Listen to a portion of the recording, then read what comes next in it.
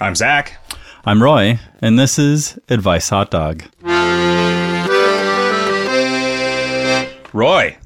Zach. It's good to see you again. It's good to see you too. It's only been a week this time, not 22 months. It's been less than a week. Yeah, it's true. I saw you on Friday. You're peeking behind the curtain. I had a party where we gave away all of our office supplies. Yeah. And we gave your child a bunch of magnets to get caught in her intestines. She loved them. Good. They're pretty tasty. We had to take some away from her. We'll just portion them out slowly so that, as like a magnet allowance. Yeah, exactly. A magnet wage. A snack. You could enroll her in a magnet school. I don't know what that is, but that's a thing. Mm-hmm. It is a thing. That's what they serve for lunch there. Okay, good. Rare earth magnets. What is a magnet school? I don't know. Is it like a... Where you study physics? Is it like an ORM school? Is physics under, or is magnets under physics? Yeah. Yeah? Yeah. It's not under chemistry? What else would it be under? Well, it's an element. Yeah, but they're made of... Well, it's not an element. Yes. Magnesium. That's when magnesium is an element. Magnets is not on the periodic table. Oh, that shit is crazy to me. I don't know how it works. Yeah. Boy, you know what happened a couple days ago? I had to get up at 3:30 in the morning so that the weatherman from a local news station could come to my house and do live weather broadcasts from my arcade every 15 minutes from 4:30 a.m. to 6:45 a.m. I had to do that once, not from my arcade because I don't have an arcade. Are you really? Yeah, for a show that I did at the Mesa Arts Center. Wow. I didn't know that we had this in common, right? My brother told me that he saw you on the TV. Great. Yeah, he was very impressed. He said, I really saw Zach on the TV. Yeah. It was awful. Something that really bothered me about it was they never told me when it was starting to roll. Oh, really? At no point. As soon as that guy started talking, I assumed that it was live. They both had earpieces in, and they were talking to people all day that I couldn't hear. How do you think that they should notify you? Like some sort of like Wi-Fi app where if they go on it, it's on your phone and it vibrates, like or it gives you an electrical charge, or that glows. Yeah, some kind of joy buzzer. They could just say, "All right, we're going live in 3 seconds," or 3, 2, 1, or whatever. I don't know, man. 3, 2, 1 is faster. A lot of the time, TikTok. I couldn't tell if they were talking to me or if they were talking to the people sitting behind the anchor desk. That's because true. I couldn't hear them. What I should have done was tuned in to the live stream of the broadcast on my phone.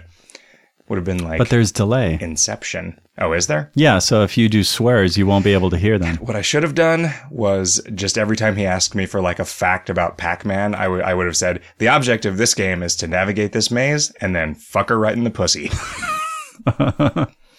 That is kind of the object of Pac-Man. Yeah, you're trying to rescue the princess. There's probably a princess behind that kill screen. Maybe. The kill screen is actually just a form of censorship when Pac-Man goes to his final reward. And we were playing Miss Pac-Man anyway, so. What was the original title of Pac-Man? Pac-Man? There was Puck-Man? Puck-Man? Puck-Man. Pac-Man? Pac-Man. I don't know, man. Ask Scott Pilgrim. I very much felt like that moment where he keeps trying to say things and no one cares. Sure. That's what I felt like during these live TV broadcasts when they kept just saying, hey, tell us something about this game. And I did, because I know stuff about video games, but it's not stuff anybody else gives a shit about. Like what? Give me a fact. Tell me about that video game. For instance, I talked about how Zybots was designed by the same guy that made Gauntlet 1 and 2. And in fact, Zybots was supposed to be Gauntlet 3, but they rethemed it. Really? Yeah, but nobody cares about that. I didn't know that. You care because you're a dork. Huh. Hey. Good old Ed Log. I saw him give a talk once. Really? He was a nice guy. It would have been cool to have a Gauntlet 3, like in what do you call that perspective? Sort of over the shoulder. Tunnel. Third person perspective. Yeah, it was fake 3D. But it was pretty convincing. Yeah, I thought it was 1989, awesome. We didn't know any better. It's true. Our only experience with 3D was that one Jaws movie where you had to put the glasses on. And the rest of our lives. And just like walking around. The time we thought that train was actually in the building. I don't remember that part. That was one of the first movies, and audiences freaked out because they thought... Someone pointed this out the other day. They thought a giant black and white train was about to run over them. I thought Towering Inferno was one of the first 3D movies. Silent films? No, this was just was one of the first movies, period. Yeah. Right. And it was like where just the rocket 10 seconds of a train. It was like that kind of... It was before that. That would have been super scary. It was like, here's a lady kicking her leg up as though to dance. I would have been terrified. Yeah. It's how I felt the first time I saw an iPad. Oh, I thought you were going to say it's how you felt the first time you saw a lady. Mm-hmm. You were afraid that she was going to kick you in the face, and not she did. Not do an inviting dance. You ever been kicked in the face by a lady? I haven't, not yet. Not even at like a self-defense class practice where I've never taken a self-defense class. To be the interloper, the assailant with the knife and the ski mask. They give you a rubber knife. Uh-huh. And the ski mask kind of helps if you get kicked in the face. You get a little bit of padding. What I would really like is we went to that gun show one time. And the thing that I thought was really cool were all the replica, like orange replica guns that you could, latch on the whatever gear it was for your gun. I would like one of those. Okay. An orange replica plastic gun. Yeah. I think they're cool. I mean, it makes sense. You like guns. You like things that are orange. And plastic. It stands to reason. Mm-hmm. Listeners, lest you think that I've only been to one gun show, let me disabuse you of that notion. I've been to a shitload of gun shows. I just took Roy to one. I can usually convince people to go to one with me, and then they're like, oh yeah, that's really cool. I would have gone back. Yeah, I know. We should. I applied for a job this year where part of the job was to also go to gun shows to sell T-shirts. Huh. What kind of T-shirts? Were they T-shirts that said you can have my gun? They're the type of T-shirts that would be sold at a gun show. Not my president. Yeah. There's a lot of the... Get U.S. out of the UN. Pro Arpaio stuff. Working for the John Birch Society. A little bit like that. Yeah. It gets to the point where politically at those places, you would not be super surprised to see like a pro KKK T-shirt. There's definitely the edge of all of that stuff. There is definitely like Nazi-ish, I mean, I remember my dad going and just the sort of small amount of leftover Nazi memorabilia that my grandpa had from World War II. Mm-hmm. He sold to just, guys who, why do you want that? Mm-hmm. There was a lot of that at the show we went to. Yeah. Yeah, it's a big market. That fascination seems a little weird, I mean, it all looks really cool. Mm-hmm. I mean, that's well, they're not making any more. Right, they're not making any more. That's part of why it was so successful, right? Like, it was really striking and really, like, just the industrial design of Nazi imagery was really good. Sure. Right? It's all, like, cool and powerful seeming and, like... Do you think that's the reason that people are interested in buying it? I mean, I think there's the rarity, right? I'm really trying to be an apologist here because I think maybe they're just fucking racist creeps is why they want it. That is my worry. Yeah, I don't know. I mean, maybe some, but I think a lot of people are genuinely interested in history. Maybe that isn't just what they're collecting. I don't know. Like, say people in Britannia after the Romans left. You mean like the setting of the video game series Ultima? After the Romans left, like trading, like Roman artifacts. Would it be kind of like that? I guess it wouldn't be like that. Nothing like the Nazis ever existed before. Well, except for the cons. Sure. They killed a bunch of people. Mm-hmm. They did. They were very good horse archers. Yeah. Do you know the official numbers of the people who died under the reign of the cons? It was millions, right? It was like most of the population of the earth. It's the lowest estimate is around 40, and the high estimate 40 is people? Million. That seems really low. And the high is 80 million. So between 40 and 80 million, you might as well just say we don't know. Yeah. 40 people is not very many people. $1. But what is actually impressive is those 40 people were all killed with a single arrow. Yeah. Fired only once. And they weren't standing around each other. Yeah. Yep.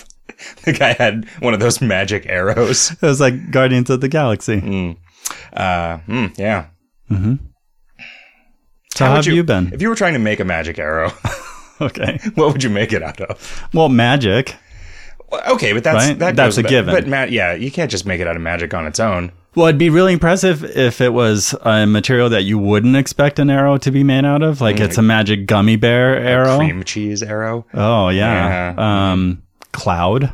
Okay. It's made out of cloud. That seems okay. Yeah, because then you get smoke. You could get some ancillary lightning effects out of that, maybe, and people wouldn't be surprised. It's made out of children's tears. Oh. Mm-hmm. How can you tell they're from children? You just know. You just have to make sure. If that arrow pierces you, you know. And then in the end, when our hero's heart is pierced by it, he's like, "Ha ha! I tricked you. Earlier, my girlfriend cried one of her tears into your arrow, making it impure because it's no longer just the tears of children." That's true. Now it has become an arrow of vengeance, and the arrow turns around and darts into your opponent's heart. Wow. Yeah. Have you already thought about this? Mm-hmm. Oh, okay. Yeah, no. This is book 4 of my epic fantasy cycle. Uh-huh. What's the cycle called? Yes, and we have some old business to take care of, it looks like. Oh, sure. One is I never made that geocaching acorn, and I'm sorry that I didn't. So the business is just letting people know about your failure to follow through on a project. Well, I've misplaced it, so I don't really know where it is. And as soon as I find it, I'll put it in the list of projects that I need to finish. The other thing is that last week's episode, I talked a little bit about the fire, and I would really like people to be very aware that I feel very strongly about the Yarnell Hill fire and all of the firefighters that died, and I don't want to make light of that. You know, on listening to that while I was editing it, we really didn't. I think we sort of caught ourselves and didn't make jokes. Well, we just didn't continue talking about it. But no, that was a fucking mess. Yeah. I've never seen anything like it, and I was there the day that it happened, and I've also never seen anything like it. I will admit that I mostly care about it because of the way in which the tragedy very explicitly affected my good friend Roy, and his mother, who is also dear to me. But also, it was just a fucking mess in general. Mm-hmm. Like, it was awful. It shouldn't have happened to begin with. What caused it? Do they know? It was a lightning strike. And it was allowed to burn for 2 days before anyone was sent up there. Oh, so they knew about it, but... Yeah. Rats. The thing is that it was under BLM land, which is federal land, and the Yarnell Fire Department called them and said, "We would like to put this fire out. Can we?" And they said, "No, we're observing it. Don't worry about it. We'll be fine." And then it was too late, and they had to bring in hundreds of people and crews to put it out. That's all. All right, back to the jokes. Cool. Shall we, I forget, do we do topics? Yeah, we do. Before or after the cocktail? I guess we do it before. Because the cocktail is the preface to helping people. Exactly. First, we help ourselves. Good job. With inebriety. Good job of you, Zach. Mm-hmm. Topics. You've written down 2 topics here. No, it's one topic. Pablo Picasso died a year after Pong came out. You know, I remember finding out. Did you know that? No, but it doesn't surprise me because Pablo Picasso is very specifically a thing that I remember as a child being a thing that introduced me to the concept of recent history. Oh, really? Right, because I thought of, you know, Picasso was just a famous artist who was dead, right? But I did not realize that he had died. Did he die in our lifetimes? I don't know when Pong came out. 73. 73, okay. And no, 72. He died in 73. Okay. So when we went to Chicago for the first time, I grew up in rural Southern Illinois, and when we went to Chicago for the first time, and I learned that Picasso had made that sculpture, that big bird thing in Chicago, I remembered thinking, wow, I thought of Picasso as someone who lived before Chicago existed as a city. Right. But realizing that was like, oh, no, okay. Was he American? No, he was Spanish. He was Spanish? Okay. I don't know. But he lived here, right? Like, didn't he live here for a while? I think he did. Okay. But, you know, I mean, he was super famous in his lifetime. So I think he did live here for a while. So did Dali, and they were contemporaries of one another. Yeah. I think he died in our lifetime. MC Escher also died just a couple years before we were born. Really? Yeah. That's nuts. Yep. Because it seems very old, right? And I mean, I guess we're old. That's part of the problem. But also, like, it seemed old when we were children. Sure. But there are films of Pablo Picasso. There are films of Dali, and that's crazy to me. I don't think of them in the same category as I think of Andy Warhol. I watched a clip of Salvador Dali on a game show where there was a panel of, I guess, maybe quasi-celebrities who, in this case, were blindfolded, but they were trying to guess who that artist was, but it wasn't an art. They were asking a bunch of yes or no questions to try to figure out who the like mystery guest was. I don't know what that was just how the show. It's probably worked. Called Mystery Guest. It probably was called Mystery Guest. Yeah. What's my mystery guest identity anyway? Anyway, but he was, he was like, oh, okay. I guess Salvador Dali was on TV around the same time as like, Rod Serling. Sure. And Laugh-In. Laugh-In was later, wasn't it? It was in the 70s. Right? Wasn't this show, or was this show from the 60s? I thought Laugh-In was this show was probably from the 50s. Oh, and okay. Because it was black and white, it was like early game shows time. Yeah, maybe. When just guessing who somebody is passed as a game show.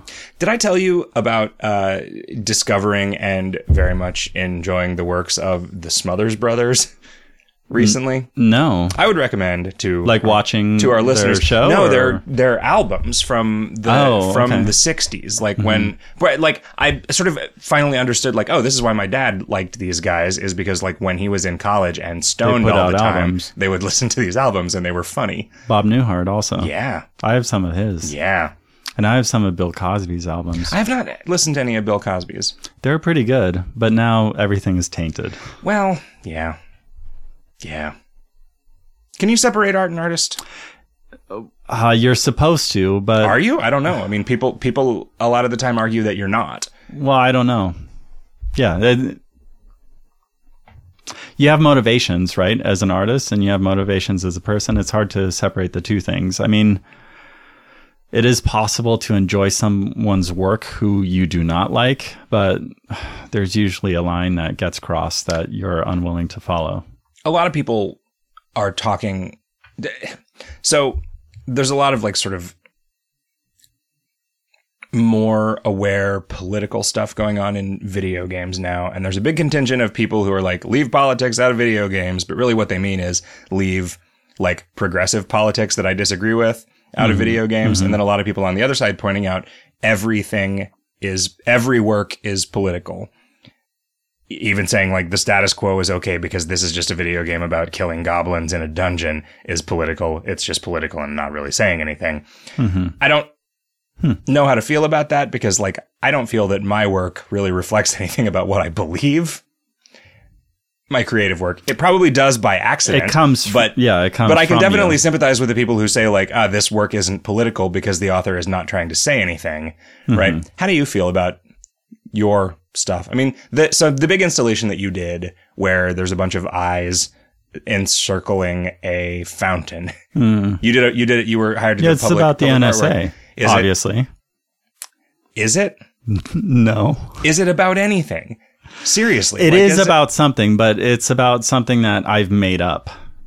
Well, okay, but then is that about anything? This is what I'm saying. Yes, but it's not about something. Well, I guess it can always follow back to being political, but really, the world that we've made up. I'm not. I'm partially responsible for it. I'm a team with Corinne. So you're talking about the lore of your work, the backstory. Well, the world building. Sure, and it is a world. We call it Crystal Burn. So everything that is this about a fire? There is a lot of that's in there. Is there some bullshit Bureau of Land Management analog that just ignores the signs and lets everything go to shit? No, not at all. Maybe your work is political, Roy. I just looked at it and I was like, eyes. The thing about that work is really what it comes down to is it's about being present and just sort of like focusing on the one thing that you're looking at. But it's looking at everything all at once, Roy. There's eyes pointed in every direction. Sure. Well, those things are a combination of things that aren't quite alive and alive. So they're supposed to be sort of bridges. Oh, right. I forgot that artist statements have to have a juxtaposition of one thing and another thing in them. Well, that's what I made them as sort of organic architecture. So they're like viruses. H.R. Giger. Exactly. He died in our lifetime. Yeah. No, he was born in our lifetime too. It was weird. He had that disease from Blade Runner. The one that they made up for Blade Runner. Sure. Hey, did you ever see Jodorowsky's Dune? I didn't. You should. It's awesome. Giger's in it. Okay. Yeah. He has a really weird voice. Yep. I guess you could see my stuff as being political if you want to dig into it. Like, but is it okay I don't for people overly to enjoy make it things that even are though political. You're a total homophobe? I would not say that. Okay. Is that fountain work maybe about it being a pain in the ass, so you had to build it upside down? Definitely.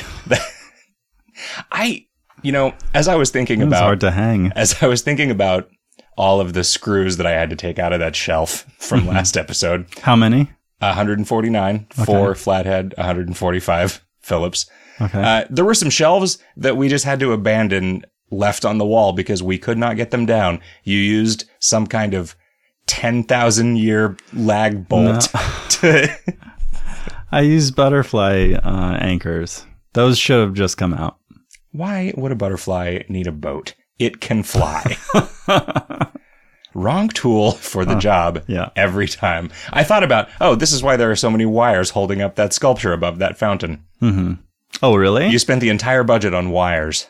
No, that's more a safety thing, because if that comes down, I'm responsible for it. Oh, man. If one of those wires snaps and hurts someone, I'm liable. I did question your decision to have the entire bottom of the sculpture be a series of interlocked guillotine blades. Uh-huh. Well, you're not supposed to get into the fountain and touch them. Well, but right? It's like there's a theft, like a 3-foot safe distance. Theft deterrent for people who would go into the fountain and get all the quarters out exactly, of it to buy cigarettes. Too. Yeah. Yeah. You've got the property owners had guillotine specific of needs that I had to fulfill. It was part of my contract. What are you going to do with all those wires when this thing comes down? I'm going to use them to hang other things. Like 1,000 other things, or one very large thing? Well, if I make one very large thing, like a boat, like some sort of boat. Okay. I will hang like that. a boat for butterflies that has to be suspended in midair. Exactly. In order for it to make any sense. You know what I'll do is... I guess really a flying boat is like a car for butterflies. Because cars let us do things that we already can do. We can't swim. Well, we can't roll around. Yeah, you can. No, you can't. You just get yourself into a little ball. Have somebody kick you. Like being inside. That's how people used to travel. That's how the hamster ball. Yeah, that's how the Pilgrims made it to the Northwest Passage. Have you ever had a desire to be in one of those Zumba balls or Zune balls or Zombo? Like the balls that Flaming Lips guy gets into.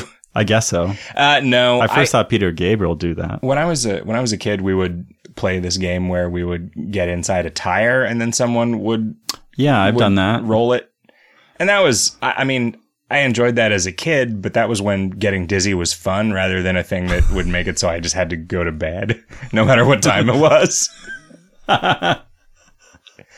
That's an amazing way to put you out. Yeah. Yeah, just spin him around a bunch. My one weakness. He goes to bed. It's like, he's in his office chair. Get him. Whenever everybody else wants the day off. I think it would feel differently because they're bigger. You think? Yeah. I mean, if you could get it like B-Wing fighter cockpit style where you are always... Okay, so the inside of the ball you fill with like grease and then you're on a toboggan. So you're always in the bottom and so you're just, sure. You can go downhill real fast. I bet that could be done, except that it would be solid so you wouldn't be able to see anything. Right? You could get clear grease. Okay. You were like saying chicken grease fat would be solid. Yeah, just bacon grease. I'm saying you'd have to heat it up. The chamber would be solid. I guess it could be a thick plexiglass, right? Or how come nobody ever uses clear aluminum? That property of bacon grease that it's clear when it's hot, but it's opaque when it's cold. Like you like could make, for windows. Yeah, or you something? can make all of your windows out of, or you could have sunglasses that had a layer of bacon grease in them and a circuit that would heat them up. I don't know. I save bacon grease and I have a lot of it. So we could try it out. Let's get some goggles. We can sell them to a steampunk enthusiast at one of the nerd cons here. How would you heat them up? You'd have to have like an open flame. No. You'd have a gas jet. Mm-hmm. You can turn off and on. They like that, don't they? Like a valve. As long as it's controlled with a valve, they'll like it. Well, you could heat up some sort of element and then blow air that's hot, like a hairdryer. But, it's like a steam thing. Also keep your eyes warm. Yeah, that's true. It's a good winter goggle. Mm-hmm. All right. Roy. Yeah. We got a lot of questions from a lot of people who need a lot of help. I think we should get to it. Do. We should get to helping them. But first, let's have a cocktail. All right. This week's cocktail comes to us via a gift from long and many-time KOL-Con attendees Disco Doris and Pokey, who are cool people from England. And Doris brought me a bottle of Pimm's #1 cup. Mm-hmm. It's a sort of a liqueur. You look at the Wikipedia article, and it doesn't even really know what this stuff is. It's like gin that's infused with some fruity herbs and stuff. Mm-hmm. And it's a fairly low alcohol content. And this cocktail, the Pimm's Cup, is 1 part that to 2 parts lemonade. We use some delightful San Pellegrino sparkling lemonade. And then with some muddled lemon and cucumber in it. It's very refreshing. It is. Yeah. It's like a michelada or Radler in composition. I think it's probably slightly more alcoholic than those things. I think it's a lot more alcoholic. Yeah. Yeah, because those have beer. Well, yeah, but they're half beer. Right? And this is like a third. This is a thing that is 4 times as strong as beer, so this is slightly stronger. There's also the other thing that this is very refreshing and sweet, so you could drink a lot of it very quickly and get very messed up. Pimm's by itself has a lot of the character of a thing that is bitter, like bitters. Yeah, or like just an herbal liqueur, right? Like one of those liqueurs that's not really meant to be sweet, but the sweetness really cuts it. It's like a sweet version of a thing that is mostly medicinal, characterized by its bitterness. Mm-hmm. It's good. Crane's dad has like a liqueur that he really likes from Jamaica that he gets every once in a while. What is it called? I don't remember. I'll find out. You know what else is in this glass is some perfectly clear ice. Oh, yeah. Kevin has finally nailed down a method for making perfectly clear ice cubes. Is this something he was working cocktails. On? It was a thing that we had tried a bunch of different things, and then I think I gave up. He looked at an Instructable? Yeah, maybe. But the thing is, there's a lot of things on the internet about how to make perfectly clear ice, and then you do it and it just doesn't work. Oh, okay. But what he has done, I don't think he'll mind me revealing this secret. We ended up, in clearing out our old office, we ended up with a chest deep freeze, and nothing to do with it. So we just decided to bring it back here and try this. So you get a big freezer. You get a small, like a picnic cooler, like a Playmate Lil Buddy or so. You leave the top of that open. You get an ice tray, poke holes in the bottoms of each of the sections of the ice tray, suspend that like an inch above the bottom of the interior cooler, fill the whole thing with water, and then put the whole thing in the freezer. So the insulation of the cooler causes it to only freeze from the top, and instead of bubbles forming as there are like shifts and that sort of like torsion fractures in ice that are what cause the cloudiness, all of the air bubbles and all of the sort of shifting stuff gets pushed out the bottom of the ice tray. So it just freezes from the top and it just freezes perfectly clear. And it's great. How do you think that happens in nature when clear ice exists? It usually only exists for a little while, right? Like only the top part is clear. Like parts of an ice cube are clear. Yeah, and a lot of the ways that like restaurants get clear ice is they just make a shitload of ice and then they saw off the clear part into cubes. Really? Yeah, that's like when we have talked to restaurants, like, how do you do this? How do you get this ice? The ones that make it themselves do it that way. They saw it? Yeah, they just have, like an ice sculptor would do. They use a chainsaw. They have to juggle the chainsaw to do it. What a terrible job. Yeah. Huh. I didn't realize that was an important element for restaurants to have clear ice. It's just a fancy thing for a cocktail. It really... It makes a difference in your perception of it, at least. You notice it, right? Yeah, because it's cool. Yeah. You know, like I will often finish my drink and then I will take the ice out and play with it and make a big mess on the table. And then the waitress will scold me. But it's only cool until everyone starts doing that, right? So then having cloudy ice won't exist anymore. And then it'll be like unfiltered ice. Oh, right. Yeah. Like artisanal, like exactly. bathtub ice. Is weird. Jail ice. Yeah, it sucks that we take a shower in the freezer and we make ice in the bathtub. We wear socks on our hands and gloves on our feet. That's all locally sourced. Yeah, it is. Right here from this hobo freezer. Yeah, it's probably what's going to happen. All right, Zach. Anonymous writes, I've gotten years behind on my taxes. I want to get right, but I'm self-employed and very poor. Where do I start? Okay, the real answer to this is you call them. Just communicate with them, and it'll be like they will work out something. Like if you can't afford to pay your taxes, they're not going to like put you in jail. They will defer them as long as you don't act like you're hiding from them. Right. Just be communicative, and everything will be fine. Just don't call them right now. It's like your student loans. You know, like as long as you talk to them, you can defer them indefinitely. You can just say, I don't really feel like paying these, and then they won't make you. I don't think that's a reason that they'll accept. I don't feel like paying these. They will say, you know, that's not a good enough reason, but let's say it would cause you undue hardship. Oh yeah, I hate mild discomfort. That's a real hardship for me. Can I also get a medical marijuana card? Yeah, that's what you do. See, the other thing that you could do to deal with this tax burden is go the Willie Nelson route. Which is? Just get stoned and keep not paying your taxes.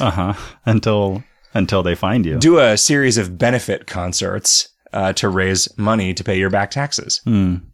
I once didn't pay my taxes for about a year and a half or something like that. Like I didn't file. And then I did the next year and just paid like a $30 fine. Of course, I was making very little at the time. It's which is like what I'm making right now. When you fuck up your taxes, it takes a long time for them to catch up with you because that bureaucracy is immense and complicated and takes a long time to get around to anything. But it's not, I mean, you're not going to go to jail. You know, it's not like they will eventually start garnishing your wages. But if you talk to them first, that's a last resort. They don't want to do that. They don't want to do the extra paperwork to do that. Like my advice is don't make any wages. Yeah, don't ever make any wages to begin with. Just stay in college until you die. Then you never have to pay your student loans back. Exactly. Unless you have to pay your student loans back in Valhalla. Oh, that's true. That would really suck. You'd have to take breaks from feasting on stags' hearts or whatever. What do you have to hold in your hand in order to enter like tax Valhalla? Like a slide rule? A protractor. Yeah. No, you really didn't know what you were doing.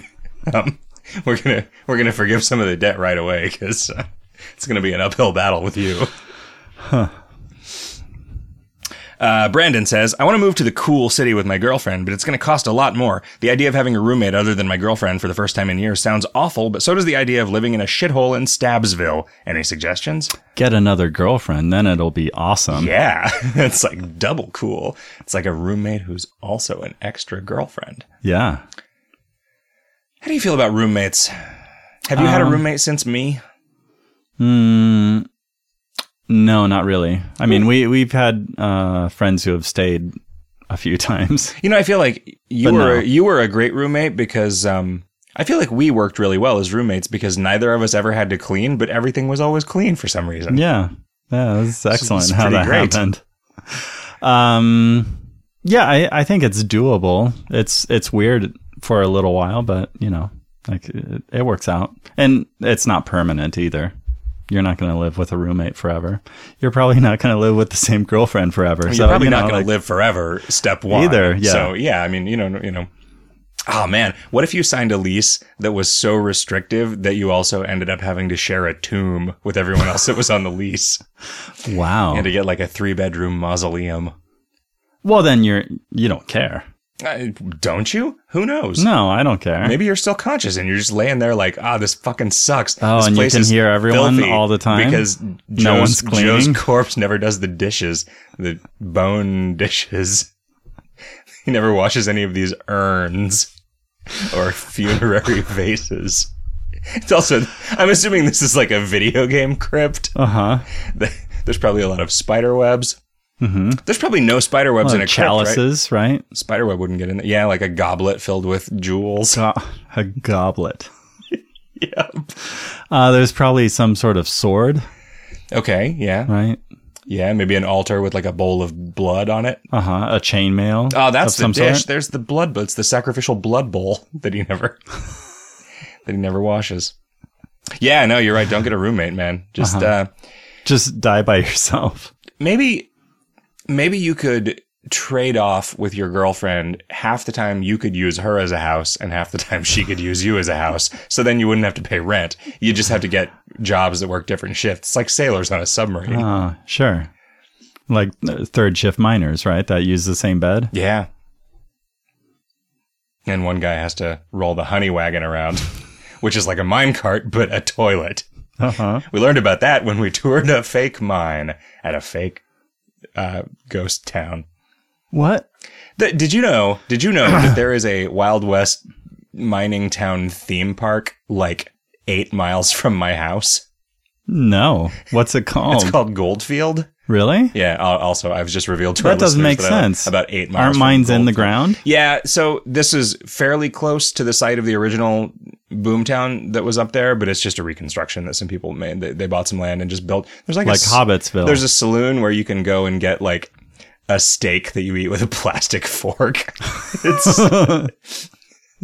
They have Blue Moon on tap, so it's okay. Sure. There was a book signing the day that we went, a book that was, I don't precisely understand who this guy was, but it seems like maybe he was John Wayne's body double. Oh, okay. There's a guy that looked that looked a lot like John Wayne. Well, he was leaving when we showed up at the plastic steak restaurant, so we didn't get to see it. Why a plastic? I'm exaggerating a little bit, but it was like eating meat with a plastic knife is the worst thing. Like a cafeteria. Yeah, it's just undignified. Mm-hmm. Like, I'm just going to eat this with my hands. Like, seriously, this is better. Do you get to buy coins that you can pay for stuff with coins? Like when you go to the bar and you're like, give me this many fingers of whiskey, and then you slap a coin on the, it's like a penny or something. Oh yeah, it's 1 cent whiskey night. It's good. It's a duchy. I don't know what. What they duchy? Do. That's what that song was about. Can I borrow a penny on the left-hand side? Yep. Oh, you mean a coin minted from gold from the lost Dutchman's mine? Exactly. Yeah, that's what a duchy is. Mm-hmm. Yeah. I like it. But yeah, they have like a fake mine that they built out, and the guy will take you through it, and just like, we learned a lot about mining. Mm-hmm. And one of the things is that someone has to push around the bucket. Yeah, there's a honey wagon. There's just one mine cart that just has a couple toilet seats on the top of it. Just like a big rusty metal toilet. Okay. Yeah. Well, it probably wasn't rusty at the time, right? Oh, I don't know. Like if that's someone's job, they're like take pride in their work. Experience. It's every rusty toilet is rusty. Yeah, it's tautology, Roy. Come on. Working Hard in Washington says, Dear Zach and Roy, I work 60 hours a week, 5 days a week, driving forklifts around all day. This affords me the ability to listen to podcasts and the like, but I'm quickly running out of new content. My question to you guys is, how do I convince my favorite podcasters to record 60 hours of content a week for me and others like me to enjoy? I don't know. Write them letters or something. You could make sure that your favorite podcasters are Cole Ross and Gary Butterfield of the Duckfeed TV network. They already record 60 hours worth of podcasts a week. Really? No, but it seems like it. Okay. Those guys are the hardest working fellas in podcasting. Wow. I don't even know about these duck fellows. And fans of the show, or at least Cole is. Hi, Cole. Okay. You should check it out. If you like video games, you should check out the Duckfeed network of podcasts, because they are smart guys who talk about video games, and they are cool. Man, everybody podcasts. There's so many podcasts. You're never going to run out of podcasts. Here's what you do. There's a lot of them, yeah. We'll start a Patreon for the Hot Dog Network. You, with your 60-hour-a-week forklift driving job, you probably get union scale. You're probably making, what, $950 an hour? You can afford to back our Patreon at, like, say, what do you think it would take for us to just do nothing but record 60 hours of podcasts a week? Really? $25,000 a month? Yeah, I'll take that. Do you think we could? That's more than I made last year. Do you think? Sure, but all we would be doing would be recording a podcast. Like, 60 hours. Yeah. That's a lot. We'd have to work 6 10s just recording. We would have to work 10 hours a day and only 1 day off a week just recording podcasts. I don't know. I don't know if I would even do that for $25,000 a month. That is, what are you going to do with it? Is it forever? Well, nothing is forever. Right? Oh, yeah, that's right. We get to die. Yeah, eventually. Well, it depends on the contract. They might do one of those Patreons that also they put a microphone in. The Patronus-y on. 60 hours is a lot, but what we would do is we would just get in more people. We would just record our lives, right? No, we can't get in more people. That $25,000 a month doesn't go forever. Wait, are you assuming that we're one of his favorite podcasts? Because I am not assuming that. Oh, you don't think so? No. Well, why did he ask us? Because we give advice. What are some good podcasts to listen to? I do have suggestions for good podcasts, though. Oh, yeah? Yeah. Give them, because maybe this guy would like some more podcasts. Oh, sure. Well, there's one that you had suggested, which was in the periphery for me, and then I listened to it, and I was like, yeah, right on. This is really great. And that's 99% Invisible. And it turns out... But that is like 15 minutes a week. Sure. That is not going to get this guy through a hard shift of lift forking. Well, right now it will. Oh, right, because he gets to listen to all of them, right? He's got a big And that's log. what I did, and it was great. And then I started to listen to them again. What were you doing 60 hours a week while you listened to all of 99% Invisible? I was making all those eyes for that fountain. Oh, good. I would also say The Memory Palace, which is related to 99% Invisible, and I have started to listen to another related show that is called Radio Ambulante. Oh, right. And you are able to listen to that one because you speak Espanol. Yes, although they also make an English version, which is excellent, and it's called Radio, like Radio Ambulante, unscripted. And you can just sign up to that one. Wait, so the English version is called Unscripted? Yeah. That doesn't make any sense. I think it started because they did a live show. In fact, and the English one is the only one that is scripted. If they did Radio Ambulante live, then the transcript would be the script for the English version. Roy? I don't know what to tell you. I haven't gotten to that episode yet. Okay. Where they explain how they're wrong about everything? All the other shows on Radiotopia, which is what 99% is under, are also really good, what I've listened to. I have found myself, while I am in Arizona and I spend a little less time working and more time just puttering around. Or maybe it is because I get here and I have to take care of all of the adult responsibilities that I ignore when I'm in my San Francisco fairyland. Mm-hmm. I realize that sounded bad. I meant it as a... Fantasyland. Yeah. I mean, I meant it like like the mythical creature. Yeah. Who doesn't give a fuck about anything. Anyway, I spend a lot more time listening to podcasts here and I run out. When I'm there, they pile up. Oh. When I'm here, I run out. I find myself when I'm facing like a 12-hour drive, which I do a lot now that I'm going back and forth a lot. I have to not listen to podcasts because I need to save them for the drive. Oh, it sucks. Do you listen to Escape Pod? Is that science fiction story thing? Yeah, it's worth listening to. I have listened to a couple. No, maybe now I'll have a There's one that I really liked that I wanted you to listen to, which was like a World of Warcraft story, but it wasn't a World of Warcraft story. It was really a story about people.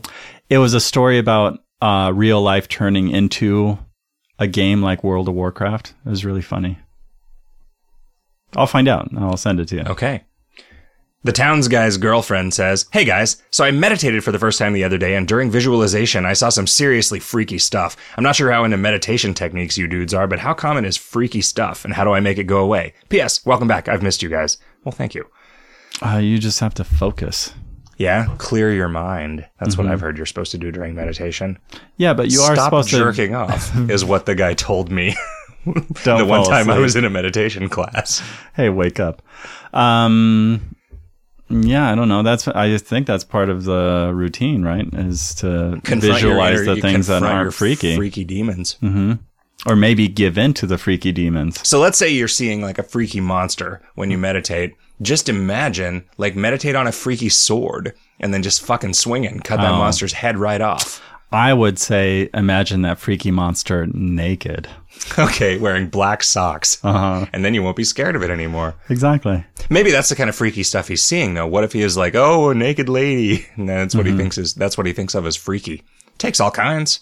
You don't know what's freaky. Oh, I thought you were saying what the monster is thinking of. Oh, when the monster sees you. When you're imagining a monster naked, imagine what he's having to do to make you tolerable. Yeah, exactly. Like they're just as afraid of you as you are of them. He's imagining you naked, except your dick is like a crab claw.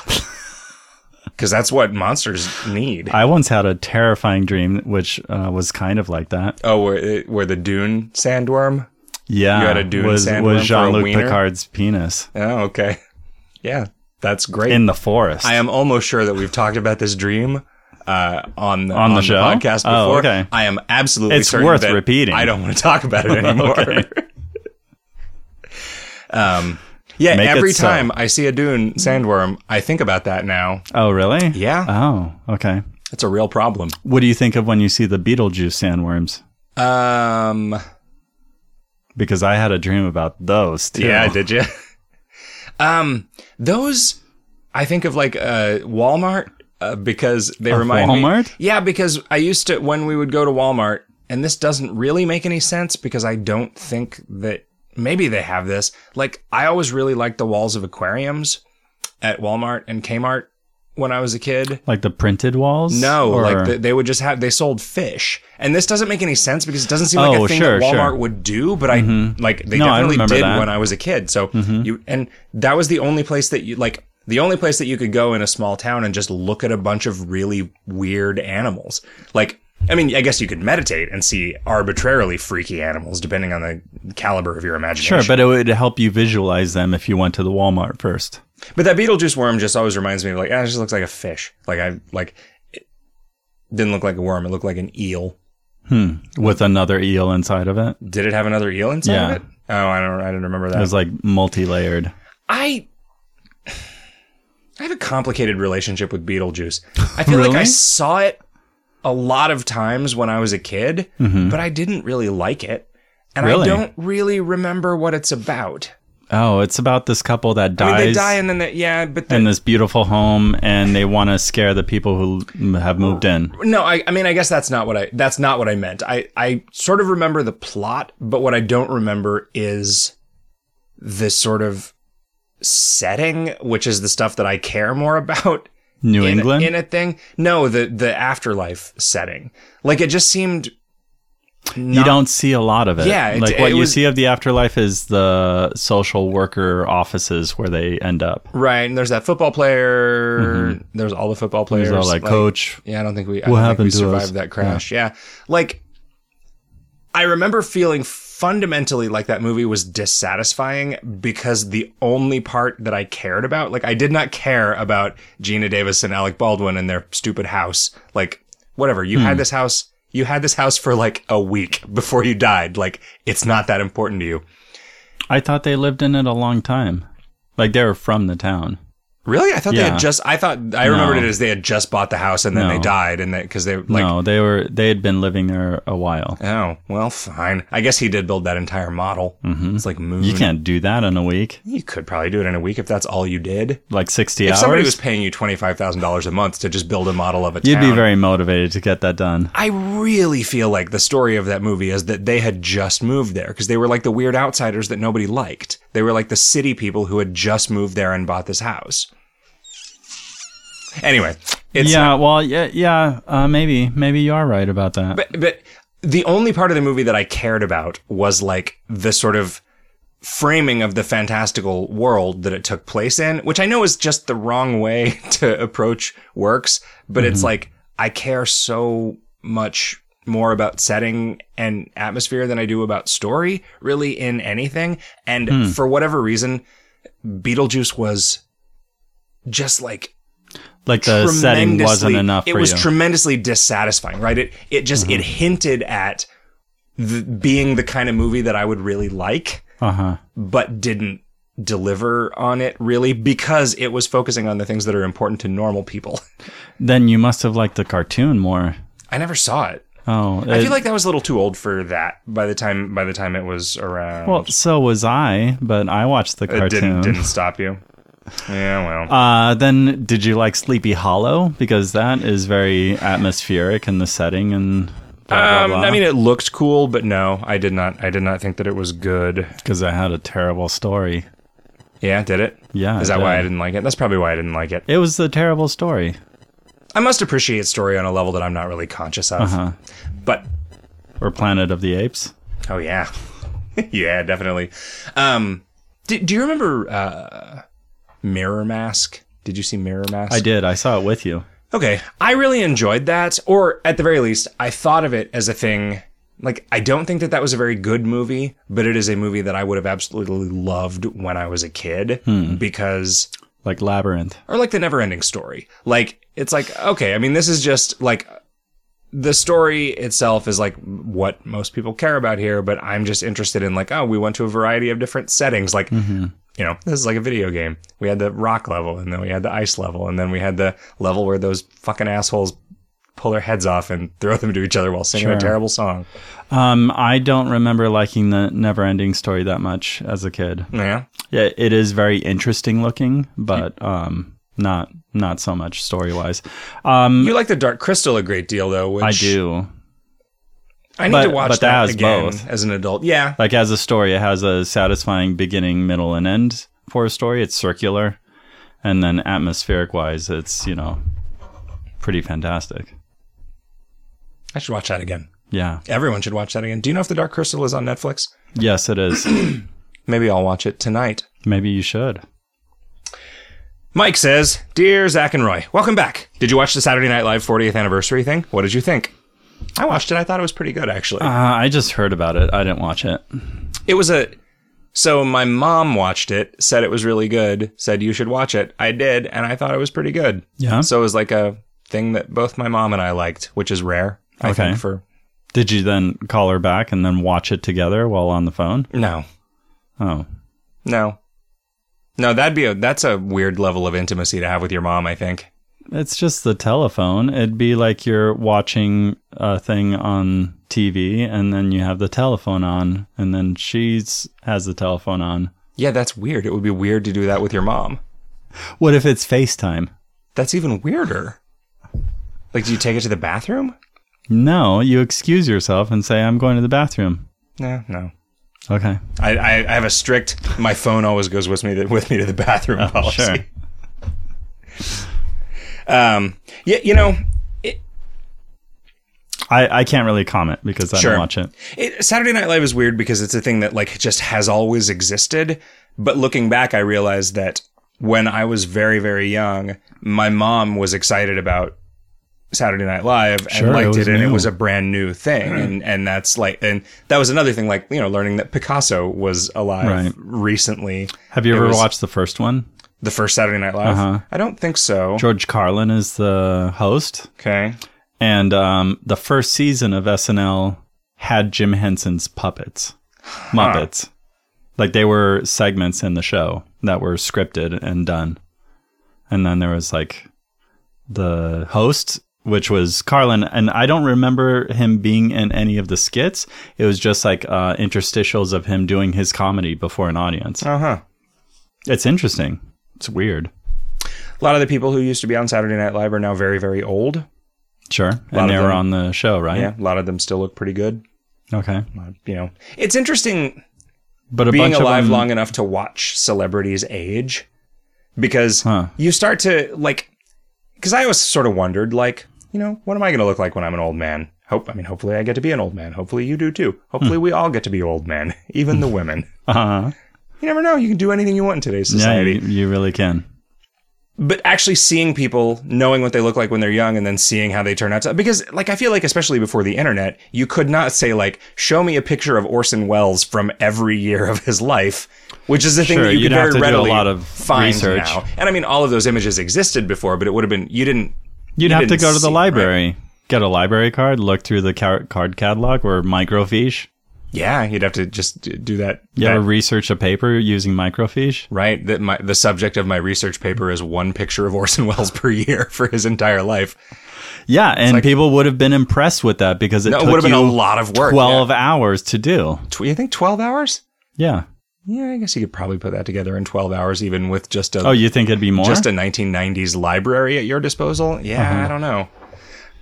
I mean, you might be able to just go get a biography of Orson Welles and just... Well, if the author was doing the work, but sometimes they phone that in, you know?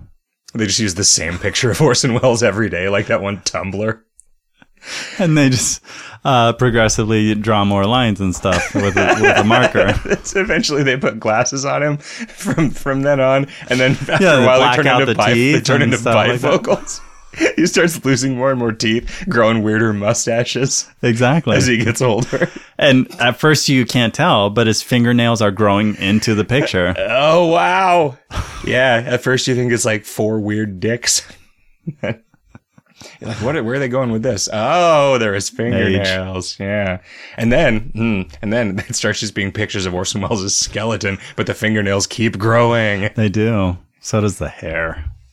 Neither of those things are actually true. No, but it looks like they're true. It looks like they're true.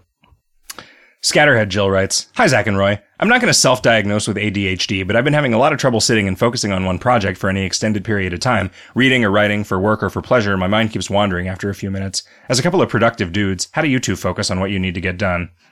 Meditation and visualization. Yeah, you just turn whatever project you're working on into some weird monster with a freaky dick, and then you just I'm just going to do it. I'm just going to deal with this until this monster is satisfied. A lot of my motivation is realizing that I'm paying for daycare and I can't waste any of those hours. Mine is often just remembering that I'm going to die and then feeling like I need to get some shit done. But in the short term, I find it very helpful to have, and I have 3 of these now, albums that are about 45 minutes long and just instrumental that I will just say, all right, I'm going to start this. And just work on it while I'm not going to look at Metafilter. I'm not going to go to Reddit. I'm not going to even I will get up and go to the bathroom, but I will pause the album if I need to do that. But I'm not going to get up and get another drink. I will just either make a cup of tea or pour myself a glass of water, start it, and just work on a thing for 45 minutes until the album is done. And I almost always continue working on it after the thing is done. I'm not, because once you've done it, once you get past that initial hump of distraction, but you can't do it I can usually only do that once a day. It's really hard to do multiple sprints. Oh, okay. Like that. But I do find that when I'm doing that regularly, I just get a lot more stuff done because you just get used to actually focusing on a thing. Leaving my phone somewhere else helps me a lot, which I also don't do. I need to do it more. If you're listening to stuff while you're But I can just listen to the radio. Yeah, okay. And that allows me to focus on how much time I have for something because I can keep track of time through the radio. Because they keep telling you what time it is. Yes. Because that's mostly what the radio is for. They especially tell you when it's 4:20. They know nobody carries a clock. They really always do say when it's 4:20. They do, and they claim that it has nothing to do with anything. But they don't always say when it's 5:20. No. That's great. That just makes me love... That's KJ's easy, right? That's what I've noticed on the jazz station. On the jazz cigarette station. Yeah. There's really no answer except just do it. I know you don't want to, but you just have to. If you want to get anything done, you just have to stop fucking around and do it. There's not a trick, right? You just have to do it. And it's hard, but you can do it. You can do something that you're really interested in for 45 minutes without getting up and fucking around. You just lose yourself in it. So you're capable of it. You are capable of doing the same thing for 45 minutes because I'll bet you play a video game for 45 minutes all the time. And forget. So I listened to a motivational speech by this guy named Johnny Cupcake, or that's what he goes by. He's a t-shirt designer. And he attributed a lot of his success to cutting out a bunch of things, or it sounded like he also didn't do a bunch of things to begin with, but he doesn't really watch TV. He doesn't drink or do any sort of drugs of any sort. This guy sounds like a real dud, Roy. he's really into practical jokes and pranks and stuff like that. So I think that's where his energy goes. But he just spends a bunch of time working and thinking about stuff, doing his thing. So you just cut out, all the fun things. Okay. Yeah. Just do that. Just pretend it's always Lent. Mm-hmm. It wasn't that hard. Sure. You knew there was an end in sight. I did. Should I do a year? No. Jesus, no. It sounded like a challenge. Mm-mm. Nope. Okay. Roy, I think we've helped a lot of people today. If somebody else wanted help, how would they go about getting a hold of us? I think they should first go to our website, which is advicehotdog.com. And there you would see links to all the ways that you could submit questions. The first one is the website itself, which you redesigned so people can submit questions right on the site. And that is way the best way to do it from a back-end logistics perspective. Mm-hmm. Yeah, because we can keep track of the questions. And if we don't get to some one week, we can get to them in following weeks, and we always have a backlog available if there's a week that we don't get a lot of questions and stuff. It's really, it's a good methodology. And the main thing is that you've started posting the latest episode on the front page, right? Yeah, I added a bunch more I actually started storing the episodes in a database and keeping a bunch of metadata associated with them, like what cocktail we made and what the recipe is. Have a picture of that? And a picture, yeah. The pictures that you take. And the episode art is now available on the website. And you can if you go to the archives, you can actually look at all of the old episode art, which Roy spent a lot of time on, and it's really good and really funny. Mm-hmm. Thanks. Not every podcast app displays it. So sure, it usually just displays the logo, the hot dog. Yeah. And that just, it just depends, because I would argue that almost every podcast does not bother to make individual episode art. Mm-hmm. So some do, but most don't. And a lot of podcast players just don't, I guess, realize that that's a thing. And so they don't support it. I see. But now all that stuff being on the website is a way for you to see Roy's hard work. And it's great. It's cool. And you added another thing today, which I really liked, which is links to some of the things that we talk about. Oh yeah. There's some show notes embedded on, in the episode data. I don't know what I'm going to do with those for past episodes. I guess I can just change the little bit of code that displays it to show those things if they do exist. Sure. I don't want to go back and backfill all of the old episodes with all this data. In fact, that's why I built all this infrastructure before, when we were still doing the show. I hadn't done anything with it because I just couldn't face, I didn't want to spend 12 hours just populating all of his data manually and probably having to re-listen to a bunch of the episodes. You probably have a term paper to write. Yeah, I did. I had a lot of term papers. I could write 5 term papers a week about forklifts. If I had an extra 12 hours a day. So go to the website. You can also send us an email at advicehotdog@gmail.com, or go to Twitter @advicehotdog. You can also go to facebook.com/advicehotdog, or you can give us a call at 769-218-9225, which spells Roy, 218, Zach, Z-A-C-K. Or you can also send us a card, Advice Hot Dog, 1803 North 38th Street, Phoenix, Arizona, 85008. That's almost boobs backwards. Yeah, if you switched around the first 2 digits and then turn it backwards, got yourself a party. It's always a party. Roy, do you have any ads plugs? Yeah, I have an ad plug. A few months ago, I illustrated a science fiction interview for a project that ASU put together with Neil Stevenson. They put out a science fiction anthology. And the last chapter in that book was a science interview with this physicist named Paul Davies. And I illustrated that interview. And they made it available for free on their website. And it's so good. I was really happy with it. And, you can just download it. It's a PDF. I haven't actually read it, but the illustrations are amazing. It's interesting to read. So you should read it. But, okay. Is it possible sciencey. To buy it in book form? It's possible to buy the book. But your illustrations are no. only in part of it? Okay. Yeah. So you can't get just yours? No, they printed 100 copies, of which they gave me 10. Okay. And I gave some of those away, and then the rest are just online. Okay. I'll post a link to that. A link for that. Seriously, I cannot tell you how much I like those illustrations. Really? Yeah, okay. Like it's just it reminds me of the stuff that you used to make a really long time ago, but redirected to like an extremely practical purpose, like having space to fill in. You used to do a lot of paintings that were just a bunch of objects, sort of filling space on a background. I always really liked those, but it's neat to have that style applied to a thing that has a different purpose than like just being a collection of those things. Like, I don't know. It's really good, and I like it a lot, and I am proud to share a link with our listeners. Thank you, Zach. I appreciate hearing that. Let's see. Oh, yes, of course. This episode is brought to you by video games. Do you like video games? Sure you do. We all do. They're great. Go out and get yourself a video game today. They're America's new pastime. Thanks, video games. If you like this podcast, please tell your friends and review us on iTunes and send in your questions. Oh, wait, there's one more. I would suggest that people should listen to your other podcasts. Oh, like Video Games Hot Dog? Exactly. Available at videogameshotdog.com. Okay. It's pretty good. Yeah, it is. It gets better all the time. There's even a website, right, where they all are? Right. Hotdognet.com. .hotdognet.com. All right.